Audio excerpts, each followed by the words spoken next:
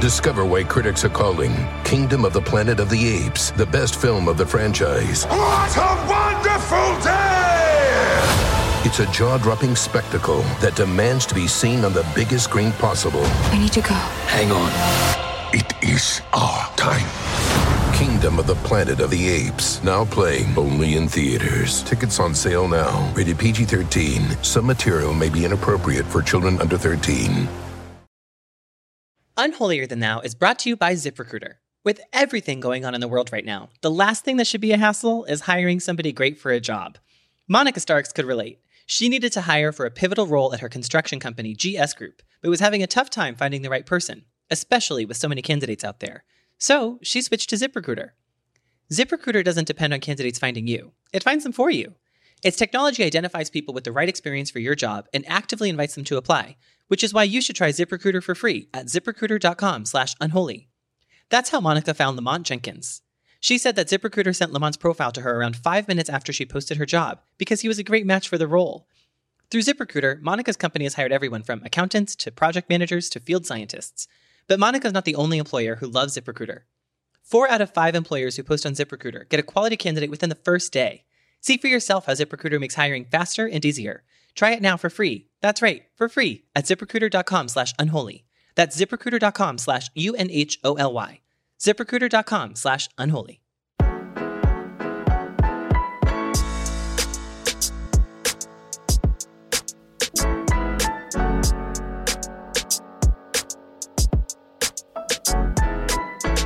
From Crooked Media, this is Unholier Than Thou. I'm your host, Philip Picardi. Last week, we mourned the loss of Supreme Court Justice Ruth Bader Ginsburg, who passed away on Rosh Hashanah. The U.S. Supreme Court Justice Ruth Bader Ginsburg has died. A statement released by the court said the 87-year-old died of pancreatic cancer at her home in Washington. Unfortunately, the mourning process was cut short, impeded by the inevitable political chess game. Practically immediately after the news of her death was confirmed, Republicans sprung into action. Religion plays a big role in the Supreme Court, despite the American belief in the so-called separation of church and state. And the Catholic faith in 3 of the rumored front-running nominees has raised eyebrows and alarms from legal experts looking to protect and expand reproductive justice, LGBTQ equality, voting rights, immigration rights, labor rights, and more. To get a better sense of how religion works among our existing Supreme Court judges and what's at stake with yet another Trump appointee, I spoke to Jenny Pizer, the Law and Policy Director for Lambda Legal. Jenny, thanks for joining me today. My pleasure. Last Friday, obviously, we heard the terrible news that Ruth Bader Ginsburg had passed. And I was just wondering if you could maybe share some of your reactions or your feelings in the wake of her passing.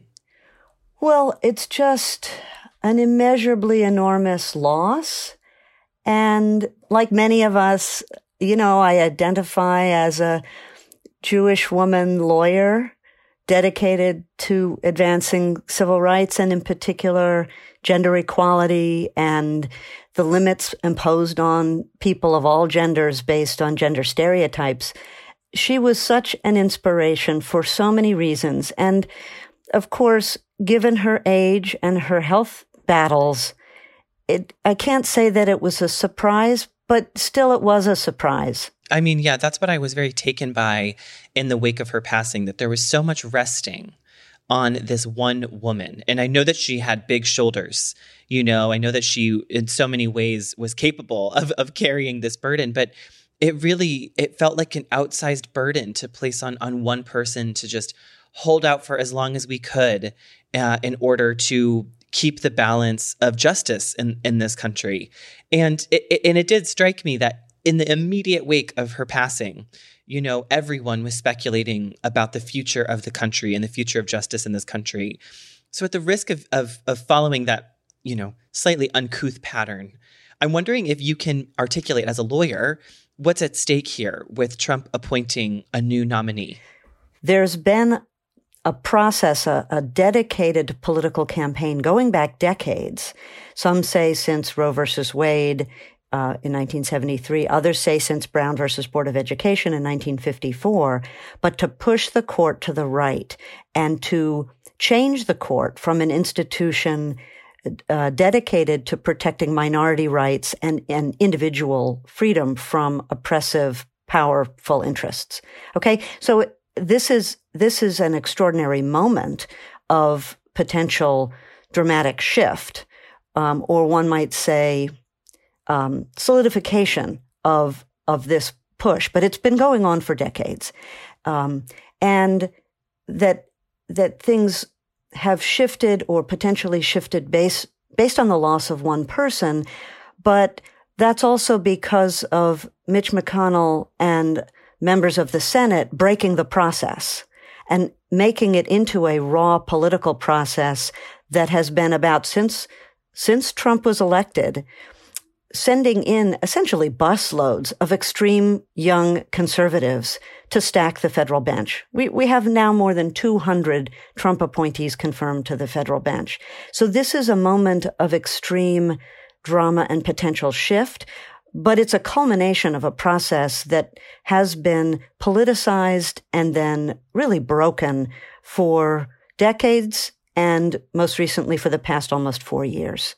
And what's at stake is, let's just say everything, okay? Because what we've been seeing are decisions in the areas of voting rights and religious rights being expanded to the exclusion of other things, and rights of free speech that are really about defeating various types of regulations.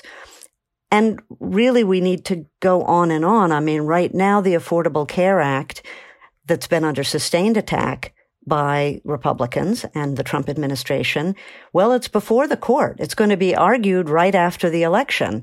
And the arguments being made, if they're accepted, would kill the Affordable Care Act in the middle of a pandemic. So that's one example. But there's so many others, and we can go through them. But I really can't overstate the ability of an ultra-conservative 6-vote majority on the Supreme Court to kill civil rights legislation and make a lot of other changes in our laws that will affect all of us in so many different ways. And one of the things that's come up with this potential new appointee, this Trump appointee, is this idea of religious conservatism, right? That the religious right has been rallying behind Trump because they believe that he will abolish Roe v. Wade, because they believe that his appointments to the bench are actually more important than his alleged, religious hypocrisy. So I'm wondering what role religion plays with this potential nominee, and what kinds of motives the religious right has in accomplishing this imbalance on the Supreme Court. Well, let's start by recognizing that conservative and conservatism really is not the appropriate word for what is being done here. I mean, conserve, is to maintain things, to have stability. And what is being pursued by the religious right, and has been now for decades, is radical. The changes in law that are being sought by some of the organizations, and at Lambda Legal, we litigate against them a lot. There are these Christian-identified religious legal groups that have been the teaching grounds and the training grounds for many of the judges who have been put on the federal bench by Trump, and some of the folks that are identified as being on the short list as potential successors to Justice Ginsburg, which is such a travesty. Mm-hmm. But they are women whose jurisprudence is really the opposite of Justice Ginsburg. So there's a kind of almost mocking of the process in how some of these selections have been made. But let's just talk for a minute about the legal arguments on behalf of religion that we've been seeing for years now, but some of them have really been ripening in the Supreme Court, and they're very dangerous. They're very dangerous to a religiously pluralistic society that is supposed to have separation between church and state. So examples are the idea, and this is the familiar one, somebody engaged in business that doesn't want to sell to same-sex couples, who makes a religious argument that they object to who the customer is, and so they shouldn't have to sell, for example, a wedding cake or flowers for a wedding.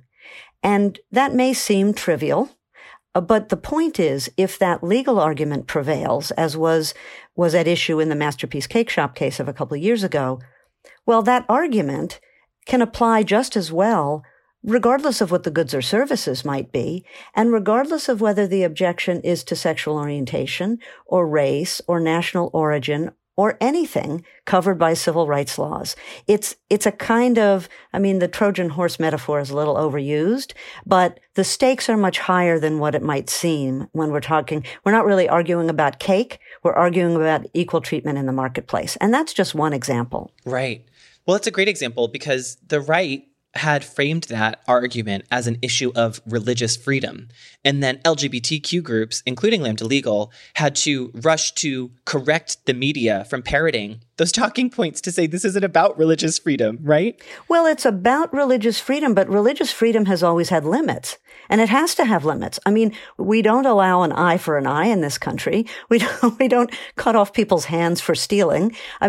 There are all sorts of ideas, and I'm being a little, silly and facetious when I use those examples, but human history is filled with examples of tragic mistreatment of other people based on sincere religious convictions. The rules we have in this country are that people are free to believe however they may believe, but not to act based on those beliefs when it will hurt other people in various ways that we have recognized in law. So it's freedom of religion.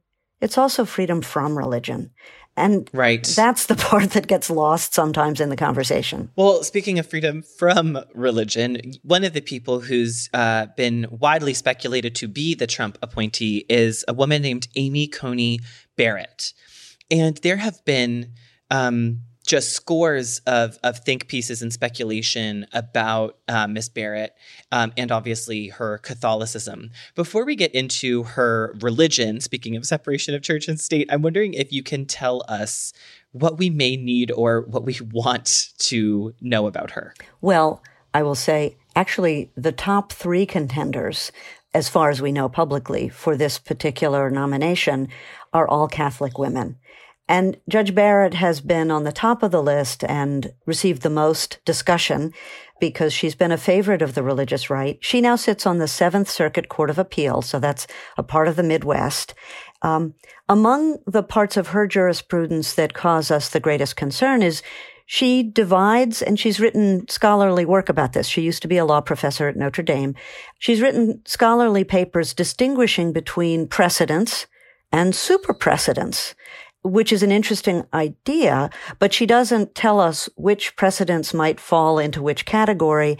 And the implied idea in there is that some precedents are not to be taken that seriously.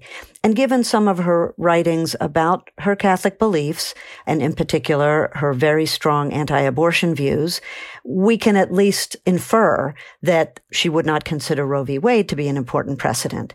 But there's others that, of course, we're concerned about, too. The Obergefell versus Hodges marriage equality decision was decided 5-4. I think the country considers it a settled precedent, and the analysis underneath it was based on many other settled precedents. But we would certainly be concerned that she would not consider that one a settled precedent either. There was some awkward back and forth when she was being considered for the 7th Circuit, when Senator Feinstein tried to probe her about how she sees her Catholic faith affecting how she judges cases. And it became awkward because she objected and some senators bristled at the idea that that question would be asked. But she has spoken publicly about seeing her role as a lawyer, a law professor, and all of her legal work, which of course would include judging, as being about her Catholic faith and ultimate, goal of access to heaven. And, that can be really alarming. We're a secular society, supposedly. Many people don't share her religious views. The job of a judge is supposed to be to apply the secular law that we all agree to, not religious laws and religious tenets. Right. And I think that's why I sort of bristled myself when I read different think pieces or, think tweets, I guess we can call them, from Catholic people who were begging, people not to criticize Amy Coney Barrett because of her Catholicism. On the one hand, I hear that, right? I hear that we obviously should not be discriminating against anyone because of their religion. On the other, if your perspective of justice is informed by your religion, and that religion has a history of discriminating against and marginalizing LGBTQ people, people of color, indigenous people, how do we divorce those things? How can we divorce those things? Well, I guess I would look at it this way. I think, many people of deep faith, of different faiths, find their notions of justice in the religious teachings. And those notions of justice can be all kinds of things. Certainly Justice Brennan, who we all miss, was a devout Catholic. That affected how he understood his role as a judge and notions of justice.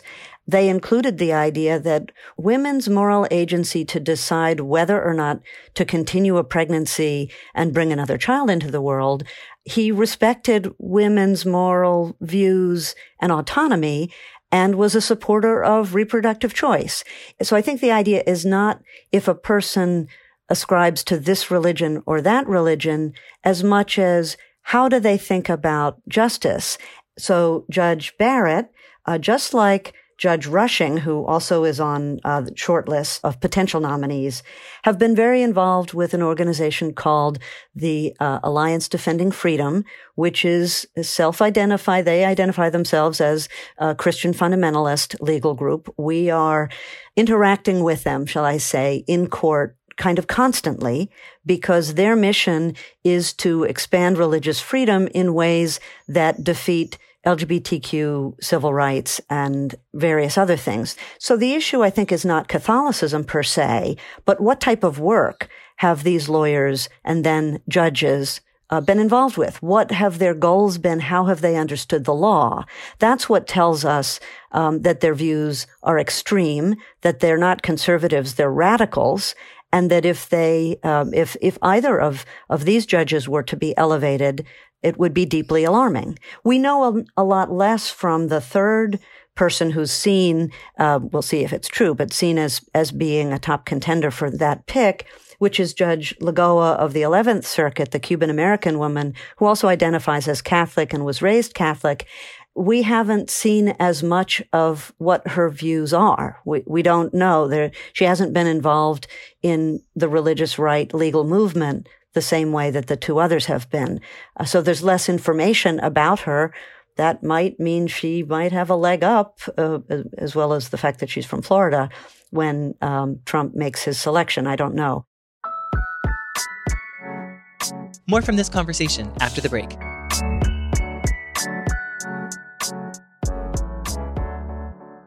Unholier Than Thou is brought to you by ZipRecruiter. Hiring can be challenging, but ZipRecruiter makes it fast and easy. One CEO, Ali, needed to hire for a multifaceted role at his wallpaper company, Walls Need Love. He was looking for someone who was the right fit for his team and culture, but his search was slow going. So he turned to ZipRecruiter. ZipRecruiter's powerful matching technology identifies the right people for your job and actively invites them to apply, which is why you should try ZipRecruiter for free at ZipRecruiter.com/unholy.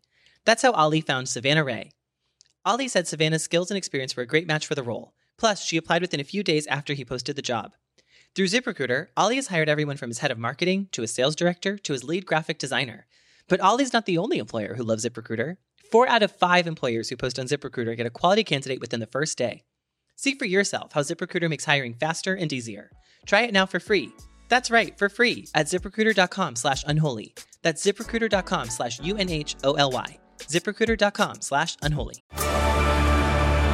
Discover why critics are calling Kingdom of the Planet of the Apes the best film of the franchise. What a wonderful day! It's a jaw-dropping spectacle that demands to be seen on the biggest screen possible. I need to go. Hang on. It is our time.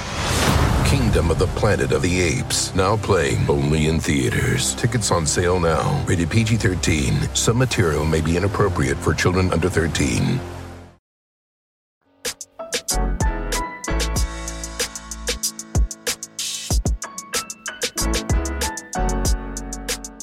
It's just interesting because in the wake of Ruth Bader Ginsburg's death, many people were talking about her Judaism as a force of good in terms of her legal decisions.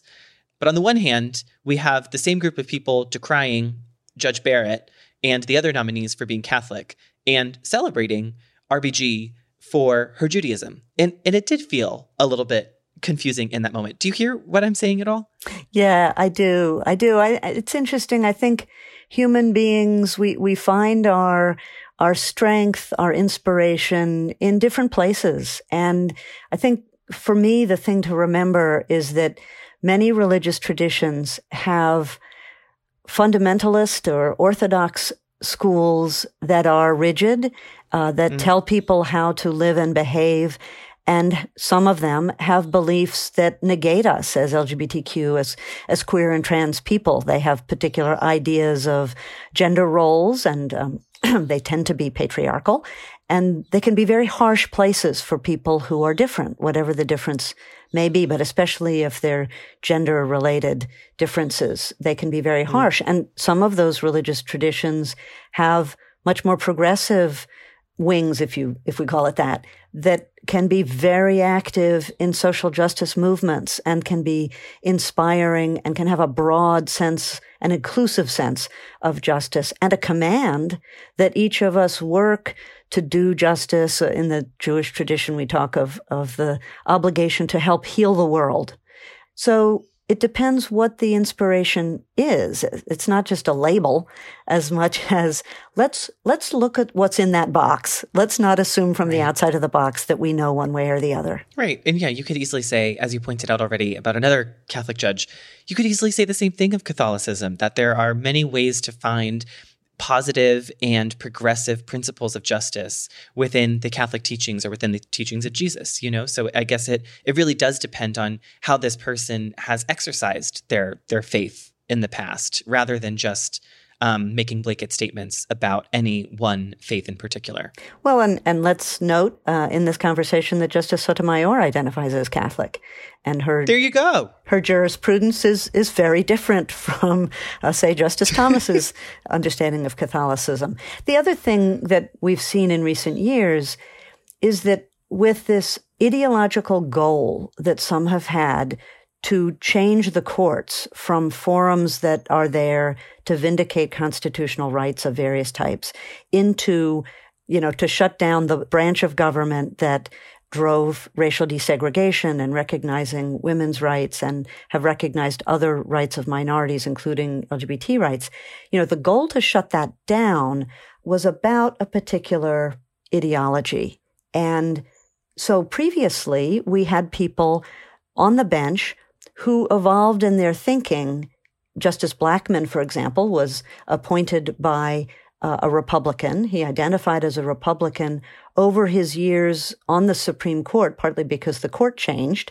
He then was eventually seen as one of the most liberal members, and he was the author of the lead opinion in Roe v. Wade. But when people have been selected for ideological goals and immersion in a religious political movement, as we see with Judge Barrett and Judge Rushing in particular, and Justice Kavanaugh, for example, and Justice Gorsuch, it's much less likely that they will evolve over time because they were chosen for commitment to a particular ideology of turning the clock back, or maybe it's not turning the clock back. Maybe it's turning it forward to a kind of embedding theocracy in the law that, to our point of view, is very scary, if not terrifying. Yes, that's exactly it. I keep on coming back to this idea. And recently Steve Bannon, who's just awful on every count imaginable, said that Republicans go for head blows and Democrats show up with, pillows for a pillow fight. And I can't think of a more apt metaphor for our current state of politics. Sometimes it feels like Democrats are willing, or progressive people are willing, to hold on to these ideals of what America is or what a democracy is, while there is another wing of the opposite party who is sort of doing the very opposite, who's playing by, I guess, a different set of rules. All of that is to say, and I hate to sound cynical, but we've talked about the religious affiliations of different judges throughout this conversation. We've also talked about the importance of the, alleged separation of church and state. I just don't understand how we are still talking about separation of church and state when we see so clearly that many of these justices do not exercise separation of church and state at all. And that, in fact, we do believe that their faith informs their decisions about justice. Well, you're exactly right. And we haven't even touched on some of the recent decisions that really change the meaning of the Establishment Clause. We've talked about the Free Exercise of Religion Clause, but its sibling is the Establishment Clause that is supposed to prevent, that is supposed to represent this wall of separation between church and state. And recent decisions about money from this court have struck down rules that limited taxpayer money going into religious organizations. These were state rules that have been on the books for a long time, saying taxpayer money cannot go to churches, cannot go to religious schools that are about promoting religion, that we as citizens must not be required to give our money to pay for the promotion of other people's faith, that we should be free to practice our own faith and build our own faith institutions, but not have our own purses taken to fund other people's churches. And this Supreme Court in recent times has been issuing decisions step by step, striking down state restrictions on using taxpayer money to fund religious institutions. That is, churches specifically and religious schools, while at the same time expanding the right of religious schools. This was a couple of decisions that just came down to ignore civil rights laws that protect their teachers, basically saying, well, a religious school can decide that all of their teachers are really ministers, and churches, religious institutions, are entitled to pick their ministers, so none of those teachers have any federal civil rights protection anymore. And a couple of the justices would have made it much broader to say any faith-based institution, if it's a Catholic hospital or social service agencies, they should be able to designate all of their employees as ministers doing their work in keeping with the faith, and therefore none of those workers should have civil rights protection, even while they're arguing at the same time that they should have a claim on our tax dollars. That's an issue that is in front of the court this coming term. It's going to be argued in front of the court actually the day after the election about whether Catholic social services can demand contracts to do child welfare work, while ignoring the city of Philadelphia's non-discrimination law that protects LGBT people and same-sex couples in particular. So we are in an intense cauldron on these issues. The stakes are really high. And, we call this out, and I think many people realize that this is a fight that's been going on for quite a while. But I want to say in response to your question about how do Democrats seem to fight, how do Republicans seem to fight? I mean, Lambda Legal's nonpartisan, let me say. But I think part of the reality is that the Democrats believe in institutions, believe in the importance of having rules that everyone has to follow that protect people against abuses of power by those who have power. So regulations, and we all play by the same rules, and it makes it fairer. What we're seeing in the current Republican Party, Mitch McConnell running the Senate in particular, and the Trump administration, is aggressive, no limits exercise of power. People who have power wanting more power, changing voting rules, gerrymandering, ignoring long-settled rules, including rules like we don't have the federal military called out on peaceful protesters. So it is a different understanding of what democracy is supposed to be and whether people have to follow the rules or not, or whether it's just raw exercise of power. All of this makes, it makes sense. It also makes me want to puke because there's this overwhelming feeling, right? That regardless of what we think about our faiths and regardless of what we think about what's going to happen in November, there is just such an overwhelming feeling with the judiciary that all of this damage has already been done and what can possibly be done to reverse it. And are we only just beginning to see the impacts of this on our country and on our legal system? Do you know what I mean? I don't even know what I'm asking you. I guess I'm asking, how do you go to work every day? What is this? How do you deal with this feeling of despondency? How do you fight it? Well, we have to fight it. So I would say, yes, it's perfectly understandable. And I share the feeling of nausea and being overwhelmed, being disgusted, appalled, and overwhelmed, but then we have to take all those feelings and put them into action. That we have to fight for this democracy if we want to keep it. I mean, that's a phrase that goes back to the very founding of the country. It was a republic, but only if we can keep it. And we've had moments of crisis before. And I think, as Americans, we're taught, some of us anyway, a rosification of our history that Black Americans and Asian Americans, different groups of people at different points in our history have experienced gross injustice. And those injustices often are not taught in vivid color, shall we say. And so there are lessons of history that we need to really focus on and put into action. We still have voting, even though we can expect a gigantic mess come November. We need to all participate in all the ways that we can. We need to not take this sitting down. I mean, some of us, Lambda Legal, we've been talking about the importance of the courts for a very long time, but many folks have been complacent, even as the religious right has been focusing on the courts for decades now. Well, folks are waking up now, and there are definitely proposals being discussed about what might be done about the courts down the line. But before corrective measures of any sort will be possible, there needs to be an uprising and an engagement by the American public to say, actually, we want to have a responsive democracy. We don't want to have this gross distortion where the American people can vote by millions of votes for one candidate and another candidate is installed, or where in Florida, a group of people is re-enfranchised by the popular vote, by an amendment to the Florida Constitution, and then an unrepresentative legislature puts new rules in place to disenfranchise those folks again. Judge Lagoa, who's one of the contenders for the Supreme Court seat, was among the judges who upheld those rules to keep those people from voting. So there's been trickery, there's been cheating, there's been a lot of interference with the way the process is supposed to work. We need to get out of our chairs. And if we want this democracy, we have to fight for it. I mean, the majority of people, really a large majority of the American public, does not want the policies that the Republican Party has been standing for.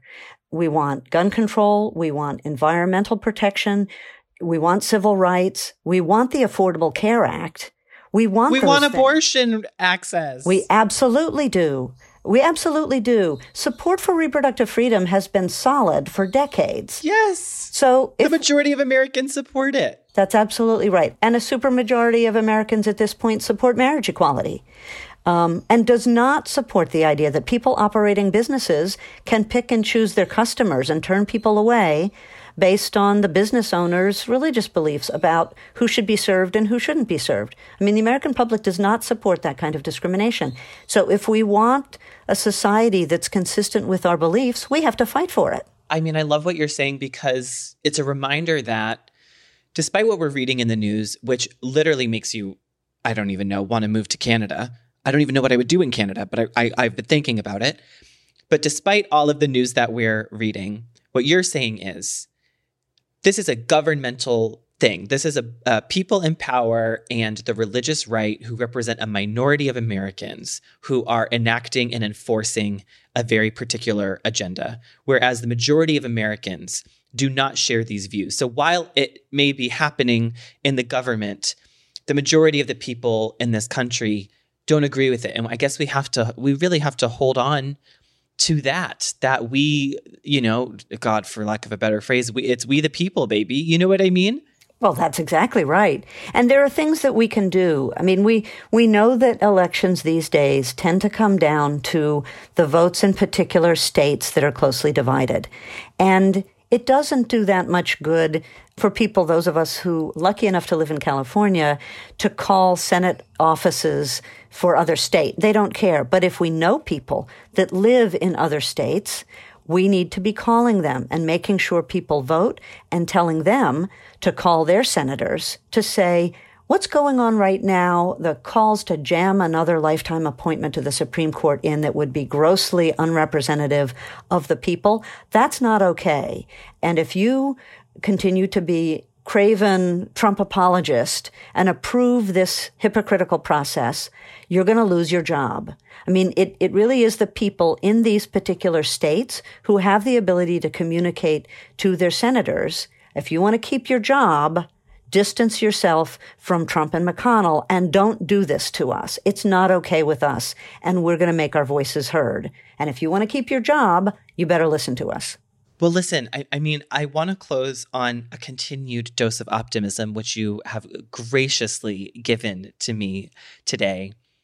You know, we've talked about the religious affiliations and the religious beliefs of many lawyers on this call today, lawyers and judges.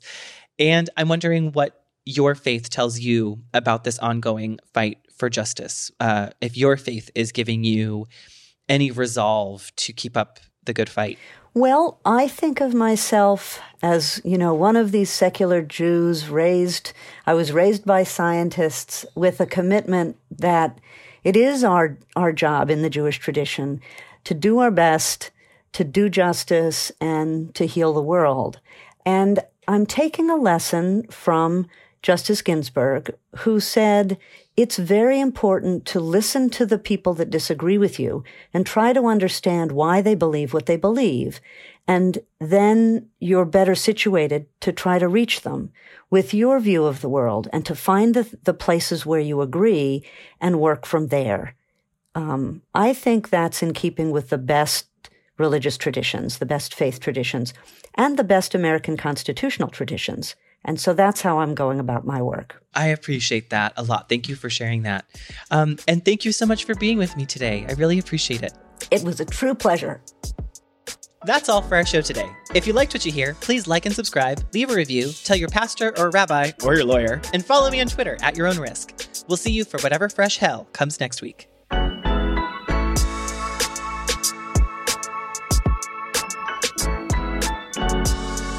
Unholier Than Thou is a Crooked Media production. Elisa Gutierrez is our producer, with production support from Ruben Davis. The theme song is by Taka Yasuzawa, and the show is executive produced by me, Lyra Smith, and Sarah Geismer. Thanks for listening.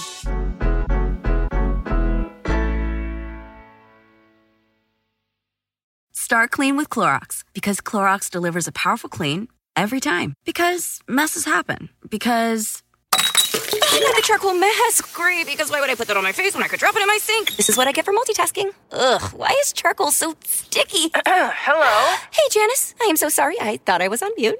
No, we don't need to reschedule. I'll just stay off camera.